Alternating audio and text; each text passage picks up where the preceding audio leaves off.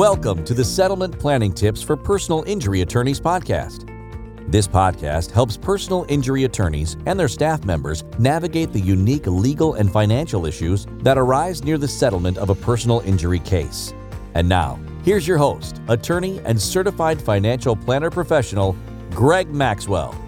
Hi, this is Greg Maxwell with Amicus Settlement Planners. I want to answer a commonly asked question regarding attorney fee deferred compensation plans, and that is, what happens to my plan once I pass away? You will name beneficiaries on your plan, just like you would in a 401k plan or other retirement account.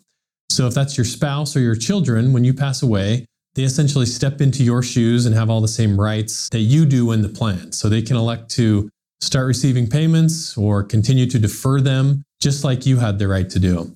So that's a really nice planning strategy for transferring wealth to your spouse or transferring wealth to your heirs after you pass away. The other nice thing about these deferred compensation plans is in your estate evaluation, if you're in a situation where you're going to pay an estate tax, there's generally a discount that's applied to the value in the deferred compensation plan because you don't have immediate access to it, or because your heirs don't have immediate access to it. Because it's in the plan and you have to follow the distribution schedule outlined in the plan, there's a discount for valuation purposes on your total estate tax liability. So a couple of really interesting benefits there for your wealth transfer planning purposes to your heirs, and kind of some liquidity options that are available as well. So for example, if your estate needs liquidity to pay taxes or to pay whatever after you pass away, the plan can offer a loan to the estate representative or to the trustee of your estate to pay for those types of expenses. There's some really interesting planning opportunities that these deferred comp plans allow at the time of your death, in addition to the ability to transfer significant wealth to your heirs and give them